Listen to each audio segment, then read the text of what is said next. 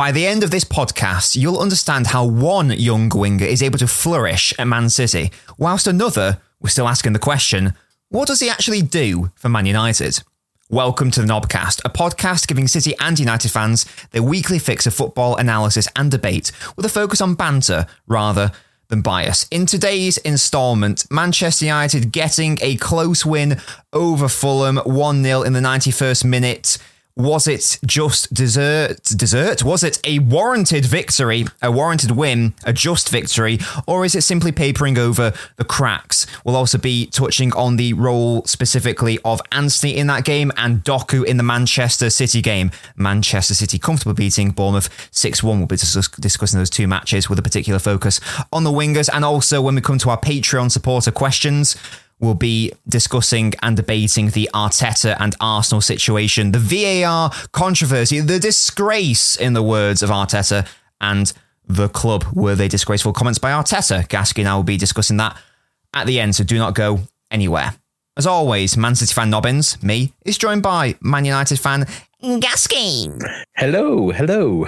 How are you doing? You a bit I'm not too bad. Not too bad. Up compared to the Derby loss last week? Not really.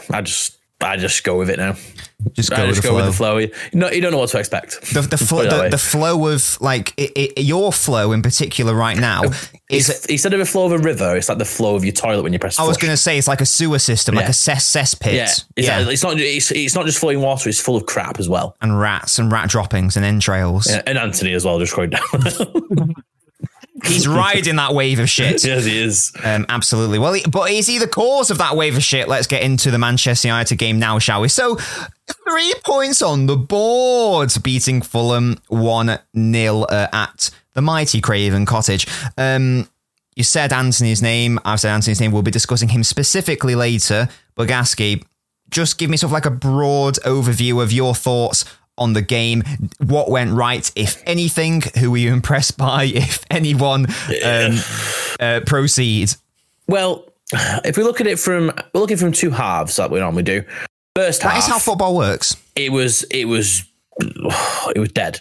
The only player who looked like he wanted to play football was Garnacho. Out of anyone on the pitch, he wanted the ball. He wanted to take players on. He wanted to create stuff. He was the only one. You know, you've got a young new striker who you're not even supplying anything to him. He's literally feeding off scraps. It's like, what do you want him to do? Fulham offered nothing. So in a game like that, you genuinely think, right, you can go and have them here. They're making errors. Go and take the game to them. There's just nothing. It's as if there was literally no morale in that team. For United. Yeah, they're just not bothered, you know. They score a goal and they celebrate with limbs, and it's like, and then obviously got that goal got disallowed, which obviously is controversial, but whatever, each to their own. But it's like, just, if you love it, if you have that much passion when you put the ball in the net, why don't you try and put it in the net more? If that sounds really stupid. It's like, it makes no sense. Like, if you're willing to celebrate like that, I just in my head, I think, but you really want to score then, you really want to win these games, but you're not willing to put the same effort in every minute. I was just going to say, the pressing in particular, I think you mentioned then, like, Fulham weren't really offering anything. They were there for the taking, and United were like, they just backed off in terms of their pressing. That's what I mean. In comparison to how the season started, when I think they had them statistics where they're like the top team for winning the ball back in the final third, and that's just vanished now. I don't know if it's to do with injuries. I don't know if it's just to do with him having to rotate the players. I don't know. But it's just vanished. That's the one thing they had. And you genuinely thought with all the pressing they can do, eventually it'll all click and then they'll score goals. But they're doing neither now. I don't even know. I don't even know as a team what they offer at the moment. I really don't. And I'm more than willing just to see full team player rotations, bin players off, and just please stop playing McTominay as defensive midfield. If Amrabat's fit, put him in there. Like, at least he'll literally run everywhere. I just don't understand it. That midfield, I only realised it when I skipped past, the lineup thing. I was realised 5-10 minutes in, I was like, wait, the midfield three is Eriksen, McTominay and Bruno Fernandes. And I checked the bench, and I know Casemiro's injured, but I was like, well, is Amrabat injured? Like, what? And he's there. He seems to be fine. The one thing when Eriksen's on the pitch, right? We know he literally doesn't track back. He can't mark players. He's never been in his game. He's now, what is he, 32, 33? He ain't going to have it in his game, right? you play a player in that midfield behind him who's going to do his running work, which is Amrabat. McTominay doesn't run. So there's absolutely no point in playing him there. That was always the issue with Casemiro being there with Eriksen. Casemiro doesn't have the legs to run. You have to have that legs in there with Eriksen. Otherwise, there's no point. You might as well just bring him off the bench while the other team's tiring. And then while the other team's pushed back, you bring him on. And he's got the space then he needs. Shall I tell you my biggest issue with Eriksen from this game, though? Go on. It's not even... Go on. It's not even from an off the ball, like, you know, when Fulham had it. So it's not from a defensive standpoint. It's... When United had the ball in their third of the pitch, like the first phase, the build-up phase of football, Maguire and Evans are basically just passing it, you know, one to the other. Now, if that happens, let's take a City, for example. Someone like Rodri, Bernardo Silva, Phil Foden, whoever, will drop deep, sometimes as deep, you know, to like the penalty box. To get the third centre-back to get the ball off them. Yeah, to pick up the ball, to turn, and to then assist with the build-up and get it from defence to midfield. Now Eriksen can do that. I've seen him do that before. He's good on the ball. His first touch is good. But he was purposefully, it seems, almost hiding behind the Fulham forward players, not making himself available at all. So it meant that there was a situation where, for once, I felt really sorry for Maguire and Evans, where all they could do was ping a long ball because it'll happen. You've either got to play a long ball or you've got to play a pinpoint perfect ground ball, which is incredibly risky because it's got to be perfect. Why is that happening? Yeah, I agree. It's ridiculous, but I think it also comes down to McTominay as well, because they're constantly playing three different holding midfielders who play completely different. You know, Amrabat will, if you watch him in the games he play, he will do it. He will run back, he'll get the ball, he'll take it to the wingers, and he'll do assist with that build up. Casemiro kind of does a bit of both, but he doesn't have the same movement. But McTominay doesn't. So you've got these defenders here who are having to deal with completely different players in front of them every time without the same style, and they're both to blame, really, because it's like McTominay will never find the space. He'll stand there and you just won't bother. And he hides. And that's one of the biggest issues is the defenders are getting the ball. You haven't got a ball playing centre back in that team with them two at centre back. They're so old fashioned. They're never going to be able to bring the ball forward. You're going to have to help. McTominay is the worst player for that. He ain't going to help. And that was I think the biggest issue was that midfield just wasn't helping the defence, and it was just a long ball game. And then Højlund's obviously going to be so frustrated because it's like. And I think at one point in the second half, they were just arguing amongst themselves because it was just a mess.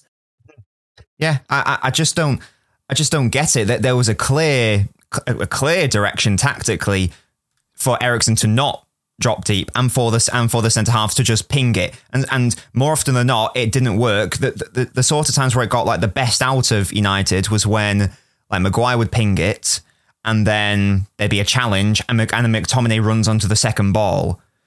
But this is hoofball. This is second ball football. If you play that style of football, then more often than not, the long ball is just going to get picked up by a defender, back to the keeper, and then they reset the play. Let's be fair. That's what Sheffield United did against United like 2 weeks ago. Yeah. Exactly the same thing, and they just got the second ball. That's how they play, not how United play. They're a team who are going to get relegated. Yeah, who are going to play that way. It's like, you've got the players to play better football than that, so play it. I can understand. It's not rocket science. I can understand playing that way if it was against, if you know you're totally outclassed, you know, against a City, Real Madrid, Barcelona, whoever. But United were doing this against Copenhagen at home. They're doing it against Fulham. They were doing it against Burnley, against Sheffield United. It's a really weird instruction obviously by the manager. No, but the thing is, not just that. The common denominator in all them games is McTominay's in that midfield who doesn't help. That's a serious issue. And I'll always come to him because I can't stand the guy because he's crap. Yes, and people seem to just protect him so much. Just because he puts the ball in the net doesn't mess with the fact that that's not even his job to put the ball in the net. He's just in the right place at the right time all the time. Even for Scotland, he does the same thing. He's never looking for the ball. You're a midfielder. You should have the ball the most. If you look at the stats for the Premier League, the players with the most passes are either your defensive midfielders or your centre backs because they're the ones that do the build-up play. The midfielder barely touch the ball because they're not looking for it. And this is why these centre-backs have to hoof it, especially when you've got Maguire and Evans who aren't, ball-playing centre-backs. They're not modern footballers. They're old-fashioned. They need that help. You're not giving it them. What do you want them to do? I saw something interesting on Twitter, and it was basically this person's theory was that when a manager is approaching the end of their, I'm not saying this necessarily applies to Ten Hag, but when a manager is sort of like the writing's on the wall in a way, they're fearful they're going to lose their job. They will just start a load of goal scorers, not necessarily care about the dynamics of the team, but they will just throw in players in the starting 11 who they know can get them goals. I mean that can't be Ten Hag because they don't score goals anyway. So. No, true, but specifically on McTominay. Yeah. Is it almost out of desperation the reason why he's starting all these games? Because you're right, he doesn't offer anything. He seems to put the ball in the net, we'll just put him on the pitch. Yeah. Look, if you're gonna, the problem is the only place McTominay seems even half-assed to play is Bruno's position. But Bruno is 10 times the footballer he is, so he's not going to play over him. So he can't play at all. You leave him on the bench and you bring him on in a similar situation like the Brentford game. You need, you're losing. You need a goal. You just dump him up top. Yeah. Simple as that. He doesn't offer anything in 90 minutes. Yeah, and it recently came out in another press conference by Ten Hag. I can't remember if it was just before or just after the Fulham game, where he was asked again about the play style situation.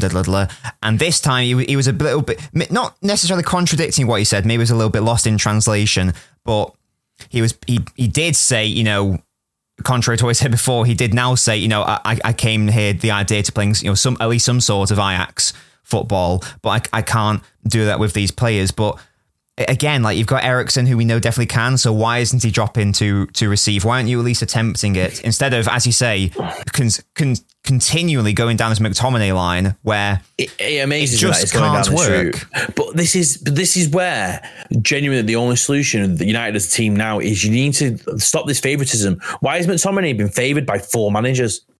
How is he still starting these games? Because he works hard and he runs around. This is the thing. Yes, exactly. But then there's a lot of fans out there that just seems to be blind by it.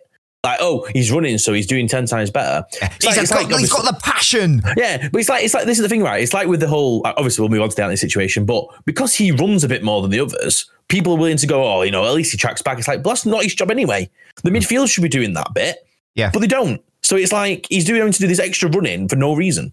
Yeah. I tell you who I was impressed with when he came on, though, Mason Mount, because he was doing the thing I wanted Eriksen to do in the first half. He was dropping deep. He was everywhere in that midfield, and that's what you need. Amrabat and Mount might be the solution because they'll run. Simply that, they'll run. You won't be able to mark them because they'll just be moving around the pitch in that midfield, and you won't be able to pick them up. Yeah, simple as that. And that might be that. I think that's potentially going to be the solution. Just to get them moving. It must be. Like, you don't spend 50-60 million on Mason Mount and not start him consistently. Like, and especially when he comes on and plays really well. Especially your first signing of the summer as well. Like, you're trying to get him, you're literally trying to get him in for him to be on the bench. There's something there. I don't know what's going on there. It's weird. It is very weird. Let's just touch on the goal before we talk about the specific Antony. It was Messi, wasn't it? The Messi from Fulham's point of view, it was awful defending. Oh yeah, it was. I mean, because as we've criticised United here, Fulham were also really terrible. They didn't hardly offered anything. Nothing. Fulham proved why they're like 13th, 14th every year. They don't offer anything. I think United could have been there for the taking, but they just didn't do anything. And it's a calamity.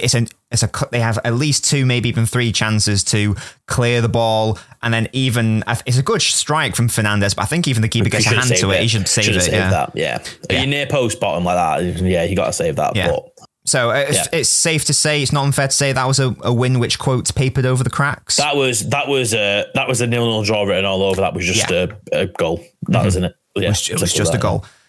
Now, Antony, there is, as we alluded to in the introduction, there is a new young winger, Man City, who's hit the ground running and is absolutely smashing it. Antony is another young winger, now into his 2nd season. Glimpses of a quality player in his first season for I think there was sort of it was like a midway through the season, or maybe 2/3 of the way. He had like 5 really good games in a row, something like that. Seems to have regressed. Gasky was terrible against Fulham, offered essentially nothing that I can offer from an offensive creative standpoint anyway. Yeah.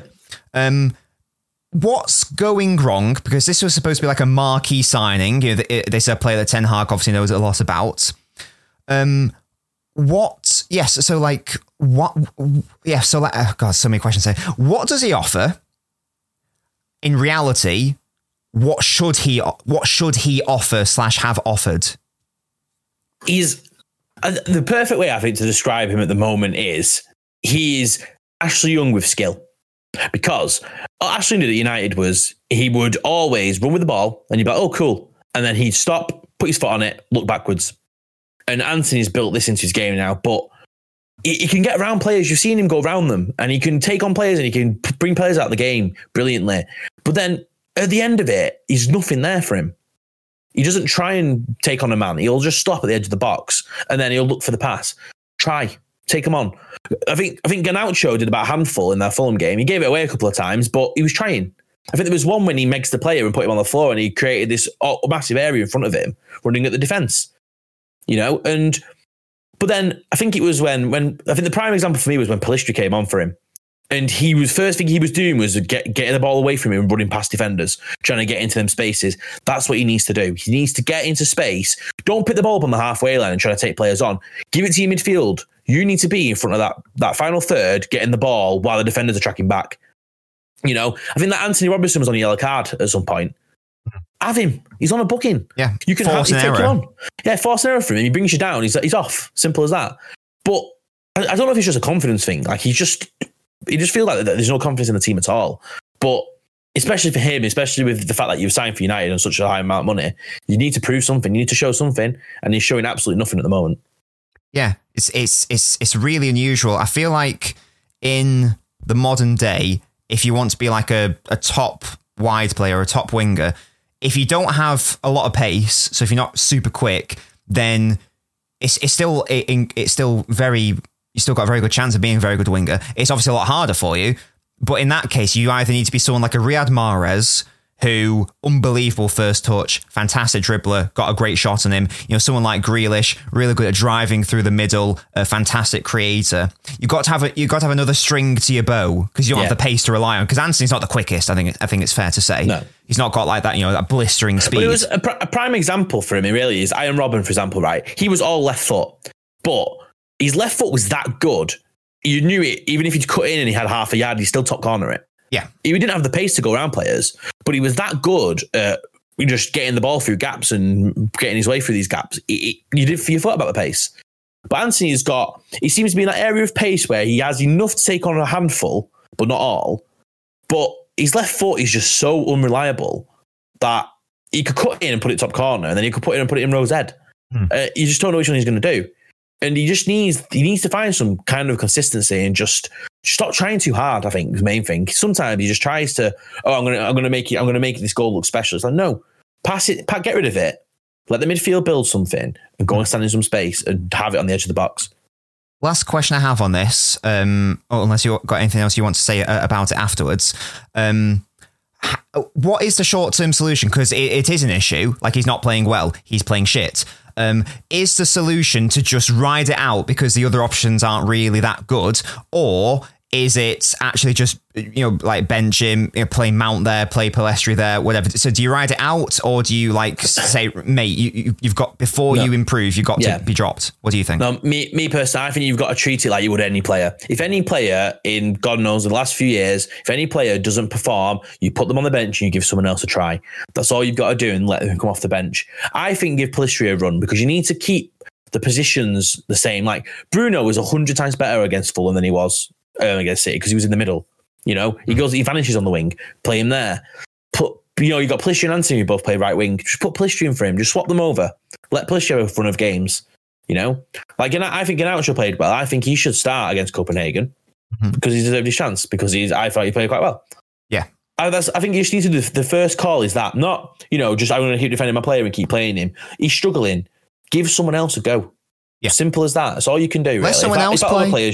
Is that someone else? Yeah, exactly. If that other player's bad, you put him back in. And the other player has to go and strap on the bench because it's like, well, you tried. You didn't do much for me. So did you say strap on or strap on? Strap on the bench, not strap on the bench. a little strap on.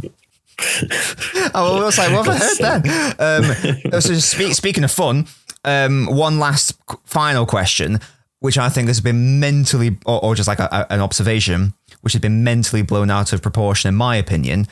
I'm going to have my piece on it then, Gask. I want you to have your say. Rashford, who was injured for this game, so it's irrelevant, but he was out partying after the Manchester derby, and people have been having a go at him.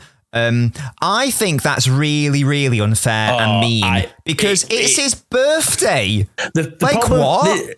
This is my big issue with this, right? Because it is a load of bollocks, yeah?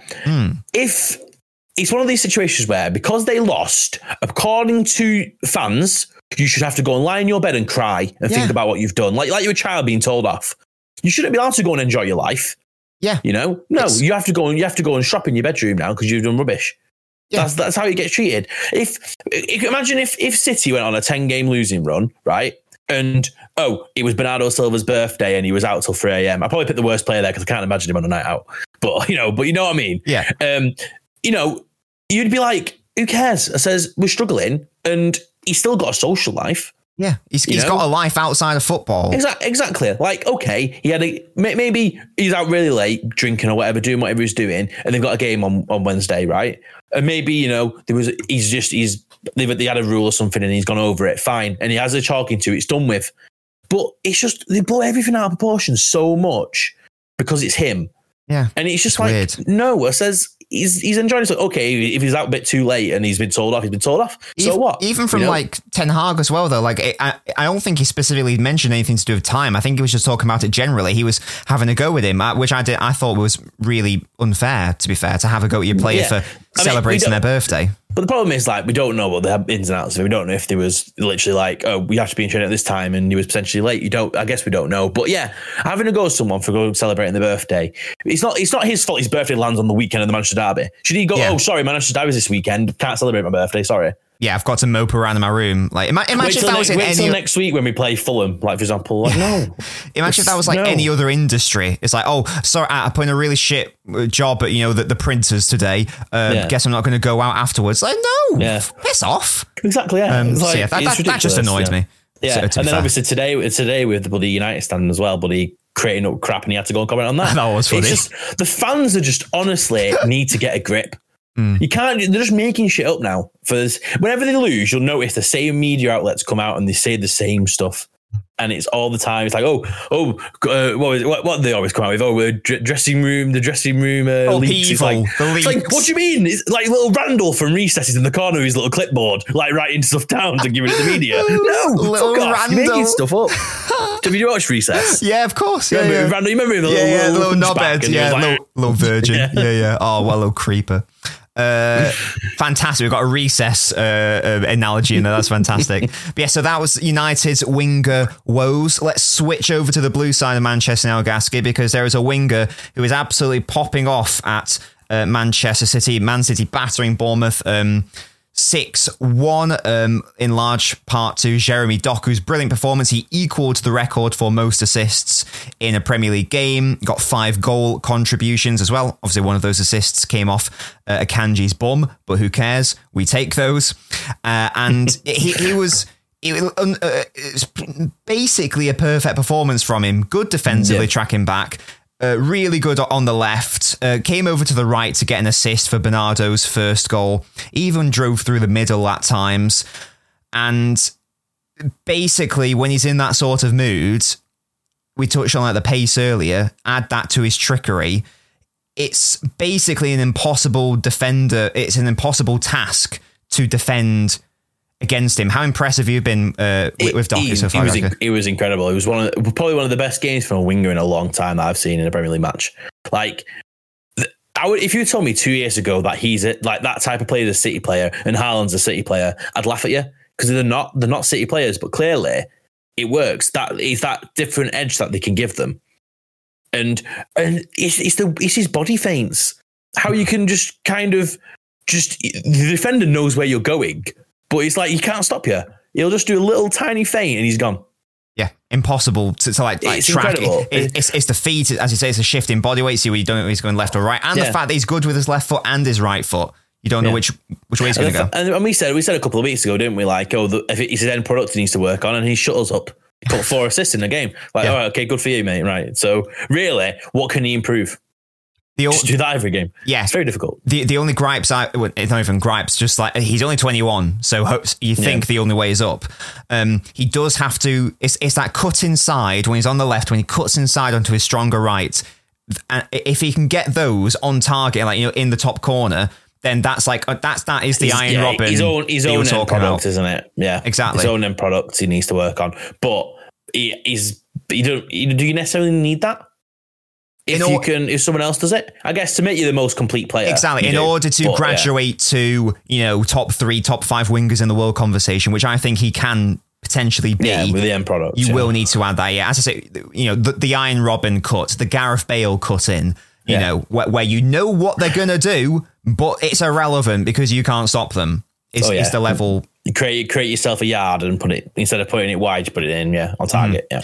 Well, so obviously we know about his dribbling, statistically the best dribbler in Europe in terms of the amount of times he attempts a take-on, amount of times he succeeds in those take-ons as well, statistically the best. The fact that the rest of Europe allowed Pep to have the best dribbler in the world, by the way, in Europe is mental. It makes you think, doesn't it? Like, is it the fact that no one valued him at that cost? Is it the fact that no one's got any money to pay for that? Yeah, and I don't know. Like, if you think about it, what other teams would have needed that type of player? Well, it's interesting you bring that up because we were, alleged. If you want to listen to like the journalists and the transfer people and such, he was always basically nailed on to come to City this summer. But the team's being sort of like moved to the sort of potential challengers for his signature. I think the main one was West Ham.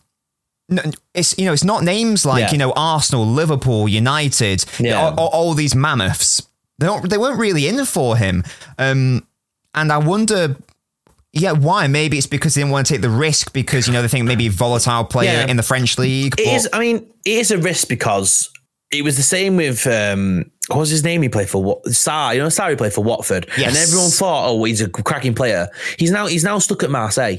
It's like, it's a big risk because they would have asked for a lot of money there and he's gone nowhere. So I guess I can understand why it's a bit of a risk because it's, the style of player he is, it could just be a dead end because it's very difficult, but I think he's at the right club at the right time, to get that last bit of his game. Definitely, yeah.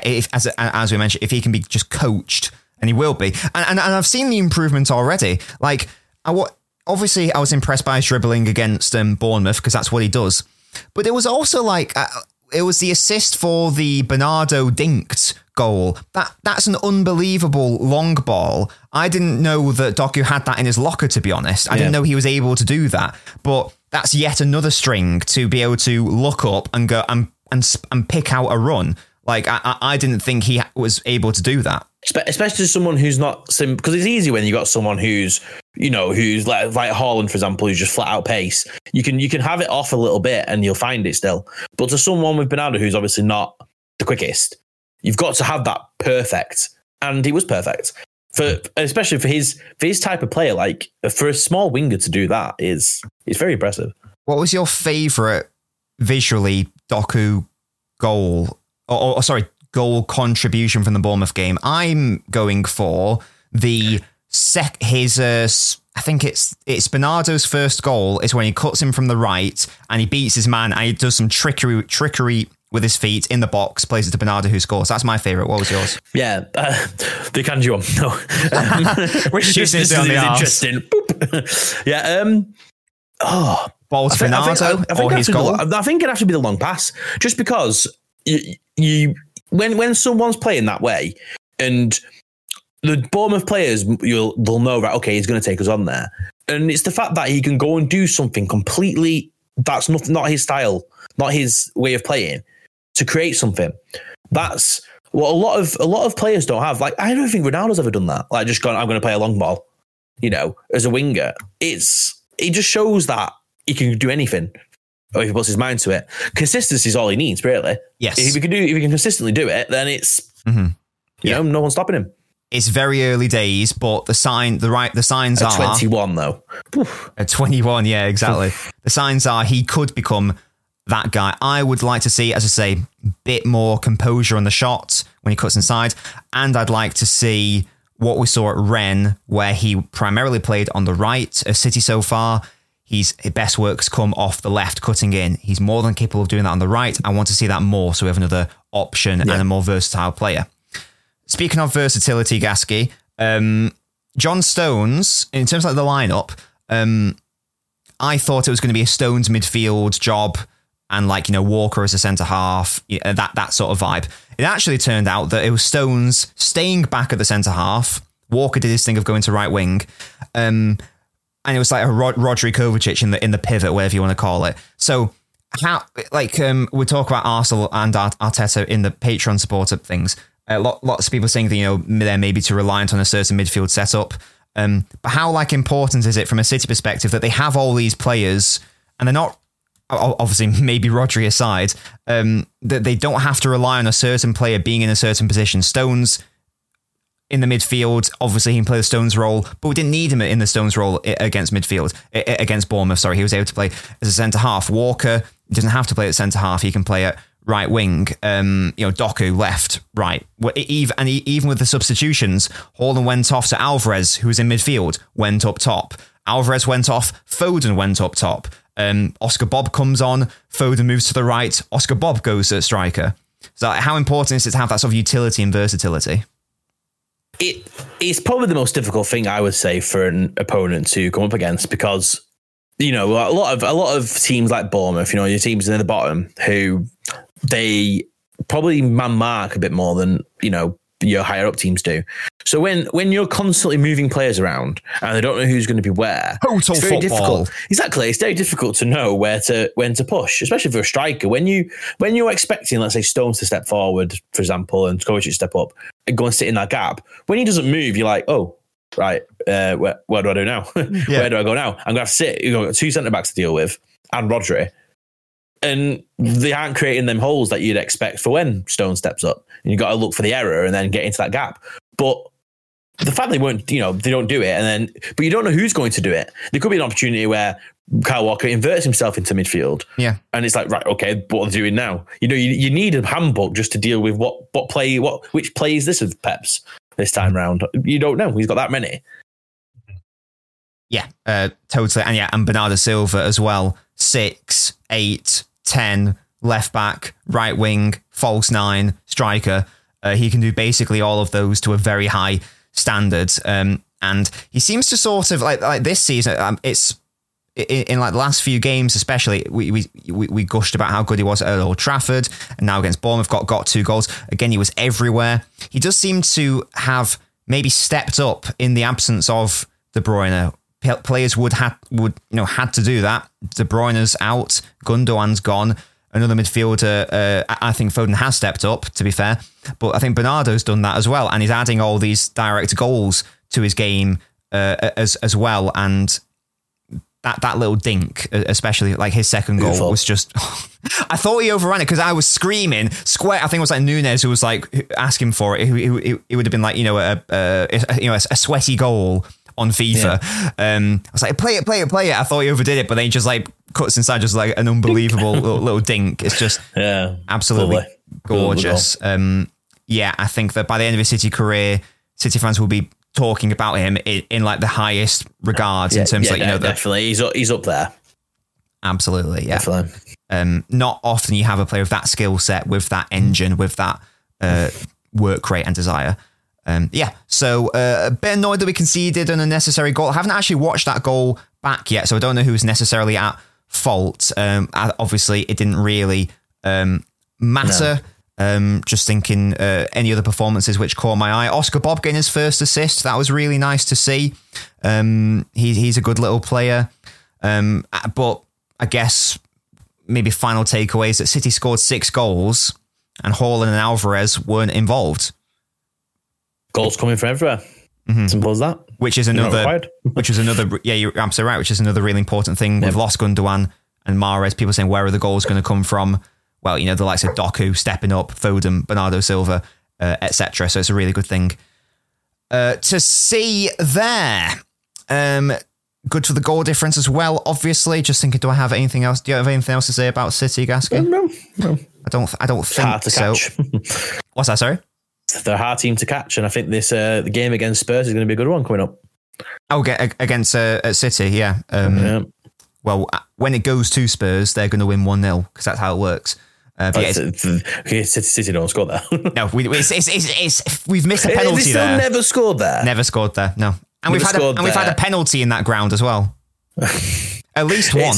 You wouldn't think, would you? Like, the way that City have dominated over the last 5 years, that there's a stadium they just struggle at. Yeah, it's just weird. It's weird. It is mad. Hopefully, this season we'll break that taboo. I think I wanted to say something wise about City, Gasky, but I can't remember what it was. What was it? What was it, you little fraud? Ooh. What was it about? Was it about a player, Haaland? I don't think so. Maybe it wasn't about anything. Doesn't matter. Right. Patreon questions. Thank you so much to our Patreon supporters for helping support this podcast. Allow us to continue making episodes like these. If you want to get involved in that, you can find the link in the show notes or the YouTube video description. You can join for £3 a month. You get to submit questions and thoughts, opinions for us to react to, and you also get to become involved in our debate podcast and our top 5 podcasts. First one comes from Ed. Shout out, Ed. And he asks, well, first of all, he asks why referee's so shit. Brilliant. We'll talk about the Arsenal one shortly. And then he also asks, before we get into a football one, if you had to, actually no, let's do the Arteta one first, and then we'll move on to that one because that's not a football related one. Ed's other question was, what are your thoughts on Arteta whining over VAR? Like he's the only one affected. Yeah, so let's talk about the Arteta whining, the official club statement, which I thought was mad. That for me is the bit, like, okay, a manager just throwing his toys out the pram has happened in the past. That's fine. It goes down in Premier League law, doesn't it? But for the club to back that is like, if they're the FA, I'd be like, wait a minute, like, whoa. You need to, what should be happening is you should be saying, we understand your frustration, but you need to dial it back. You're getting fined now. It's just such a backing. Like, what do you do in that situation? Like, what did the FA do to the club? It's like, it's just weird because they haven't even the only thing that they can get absolutely annoyed at is the fact that Bruno Guimaraes wasn't sent off. He absolutely should have been. That isn't in dispute. Can I have their opinion on the goal just because of the push? Because I think that was a bit. It was very much like, he's pushed him, but the amount of decisions that have been in it, you can every team can moan about it, but like the literally the first week with the Onana situation, right? They apologised. Gary O'Neill kicked off about it, and the Wolves didn't release a statement saying this is ridiculous. Yeah. They just got on with it and thought, right, it's been and gone. But for him to basically ignore the fact that his team was so average and they got beaten for the first time in the season, he's just thrown it reminds me of Wenger. Because Wenger was exactly the same as this. He would find any other reason to not to go. We were the second best, or we weren't good as we can be. It was any other excuse.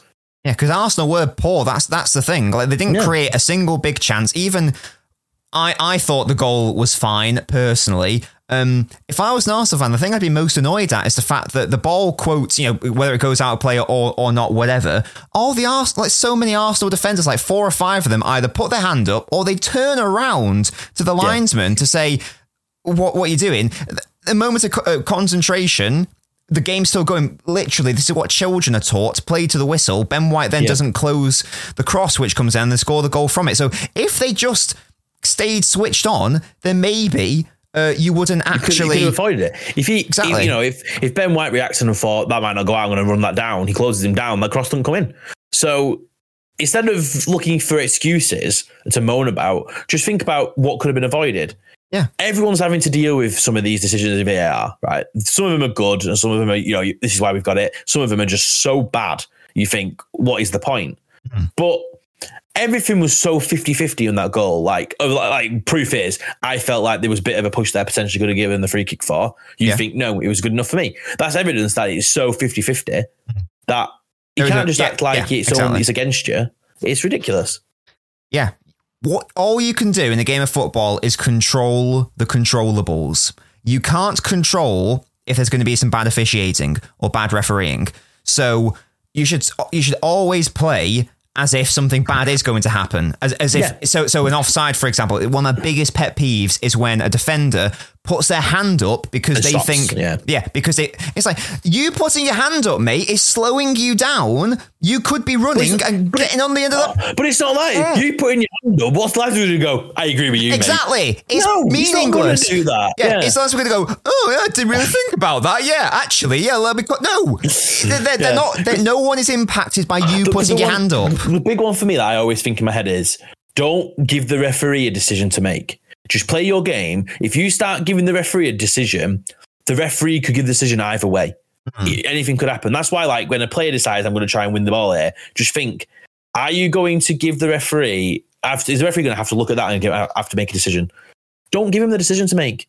Ben White not running down and having the cross come in, you're creating, like you said, a controllable, like, something's going to happen. You know? Your keeper could fumble it and it goes in. You might have nothing to do with VAR. And then it becomes a defender's fault. But because controversial decisions happened, it's masked, like you said, it's masked over the fact that they just stopped. They assumed it was going to go out. Whereas the only difference in that goal, really, for me, the main thing was Newcastle wanted it more. Simple as that. Also, Rye's positioning was terrible for the goal. And what was it? What was it about 2 months ago? Oh, we've got two of the best keepers in the world now in our team. I'm sorry, but Ramsdale had a shocker against West Ham, and now he's had a shocker there. You've got no keepers now. Yeah, and that's what happens. That's what happens when you try and get a sub keeper to challenge your first choice.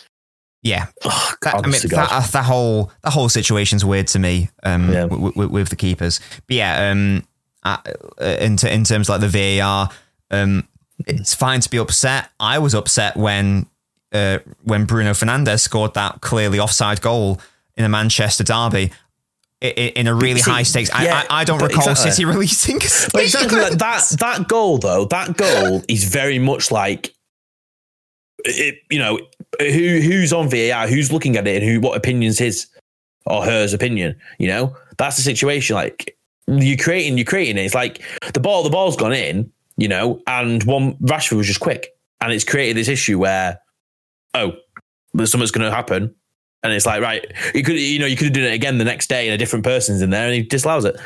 Just one of them. But Arteta, shut up. That's all I say. Also, like last month or so, wasn't he saying we should be fairer to referees because they've got a hard job? And that's a good point, actually. I didn't think of that. I'm sure he did, actually. I'm sure it was. What was so that after? Funny. I can't remember what was after, yeah. I can't recall. But let me guess, the decision went Arsenal's way, I'm guessing. Potentially, I can't. You know, it could have been Garnacho's offside, it might have been. I can't remember, but like people put like the quotes side by side, and it is really funny. It's the way he goes like, this country is disgraceful, it's disgusting. It's like, but you said we have to protect them. Yeah, and also again, like be specific though, like because the only question mark is the foul, because there is no conclusive proof about whether the ball is out of play or whether it's an offside. That happened to United against Brighton. It was pretty much exactly the same situation for Rashford, and they gave it out and said the ball's going out of play, it's not a goal, which is like, fine, okay, if you think that's out of play, again, it's just an opinion, a different person's opinion. Simple as that. Yeah, if you want to complain about saying we should have more camera angles, I agree, but you can't say the decision making is a disgrace, because I thought they came to the right decision. Goal line technology has been in play for God knows how long. Yeah. Get the whole lines on the pitch in it. Simple as that. Obviously, Bruno should have been sent off. Whether you think Havertz should have been sent off, I don't know. That was. I'm sorry, but he's running and he just goes, whoop. Yeah. Puts his shoulder up. He's like, yeah, mate, of course, you accident. Yeah. He did it again as well. He did it to Jorginho again as well. Yeah, but then I think Havertz maybe should have been sent off as well, because that was an awful tackle. Potentially, yeah. For me, I probably would give that a yellow plus. Bruno definitely. That was an orange. That one. That was an orange. Yeah, definitely. Will asks, Harry Kane and Bellingham are bossing it abroad. Do you think we're going to see it happen a lot more now? Two of the biggest names in English football are doing it. I hope so, because I've wanted this to happen for a while. More. It's happening more. There's more and more players that are going abroad and doing well and then getting their big money moves. I feel like it as a player, it must be better to experience different systems and different opposition, and to therefore broaden your horizon from like a tactical footballing perspective. Because I always thought that was an issue with one of the issues of our golden generation in England was they all played in the same league, so they all knew each other's style but didn't know any other styles. You play in these teams in these countries twice a year, in the Champions League for a handful of the players. So these players that get to go abroad and exactly like see how Spanish football gets on with Bellingham and German football for Kane. It's perfect for them to kind of basically, we're coming up against Germany. I know their weakness. I know what I can do, how these German centre-backs think. Yeah. It creates more chances. And it also shows that English football is good and the English players are good. Yeah, that's the thing as well. Like if Real Madrid and Bayern Munich want our players, that's a pretty good sign that we've got some amazing talent. So if anything, I want more English players to be desired and to be signed by these behemoths. Exactly. Like if you can't get through the youth system at a big top six club in the Premier League, instead of going, I'll drop to a mid-table team, go and look abroad. Yeah, take the shot. Definitely, get like a broader perspective on what English football is. Well, I think it can only be a good thing, to be fair. I understand the argument of, like if you think like Spain 2010, it was basically all Barca, Real Madrid.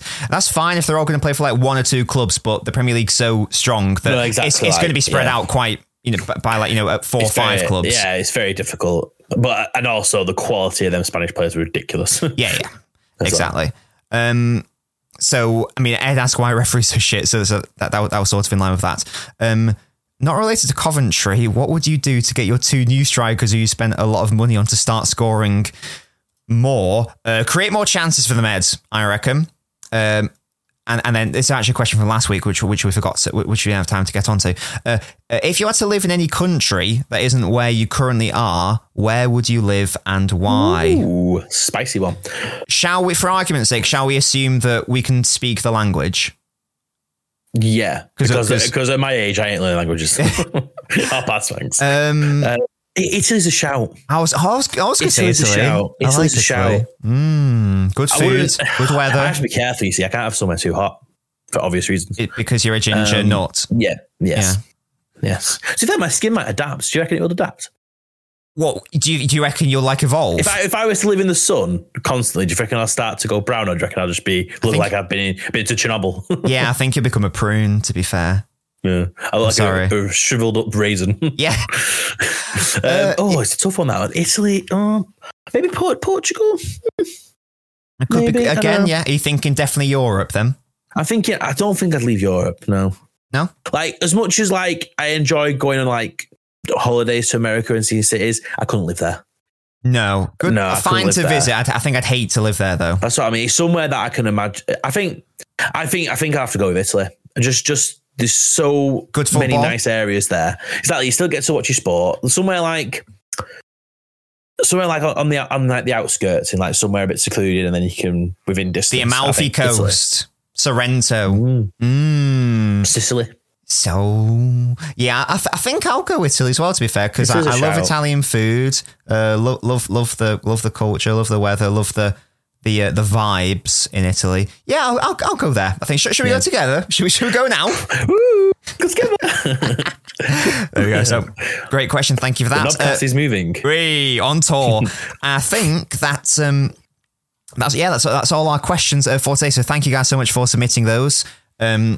If you would like to support the channel on Patreon and get lovely perks like asking us questions and getting you're getting a name check in our podcasts, link is in the show notes and YouTube video description. You can join the podcast Ultra tier for £3 a month if you would like to. Anyway, if not, just continue to enjoy watching and listening. If not, why? Tell us why. What are we not offering you? What do you want more of? Give us constructive criticism. This is what we look for. There we go. Wise words from Gasky.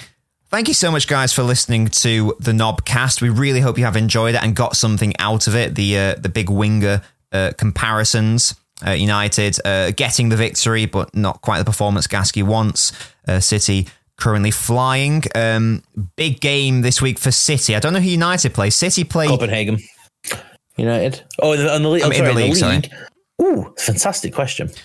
We didn't even really touch on the fact that United got bopped at home by Newcastle 3-0 in the League Cup. We don't discuss that. Okay, we don't discuss that.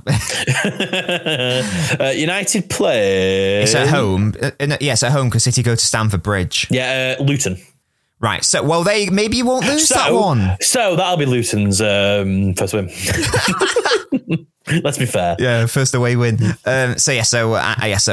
Big game for United to obviously get a good. That's a chance to put in a good performance as well. That's a morale match. If they can turn Luton over and get a nice win, confidence boost after a good win against Copenhagen, then it's international break, isn't it? I think so. Yeah, there's international break. Then you go on a little break and then come back and fight. Oh, for Christmas. Yeah, fight. Yeah. Yes. And City with a big test at Stamford Bridge. Chelsea have been hot and cold this season, but Cole Palmer maybe with a points to prove. A big, tough game for City. I forgot he plays for Chelsea. He does. He's been one of their best players so far, to be fair, this season. Really, we've enjoyed listening, guys. We've enjoyed hosting you. Gasky, have you enjoyed existing? Existing is my middle name. Don't see what the problem is. That is a clapped middle name, can't lie. I've enjoyed existing as well. I've been Nobbins. Gasky's been Gasky. Gasky, shall they listen to us next time? If you don't listen to us next time, again, I want to know why. Why not? And should they also follow the podcast so they can stay updated for whenever we release one of these? Follow what though? The podcast on Spotify, on Apple Podcasts, everywhere. Anyway, just not myself. Don't stalk me. We're not going to drop our postcode. Thank you, guys. We'll catch you next time.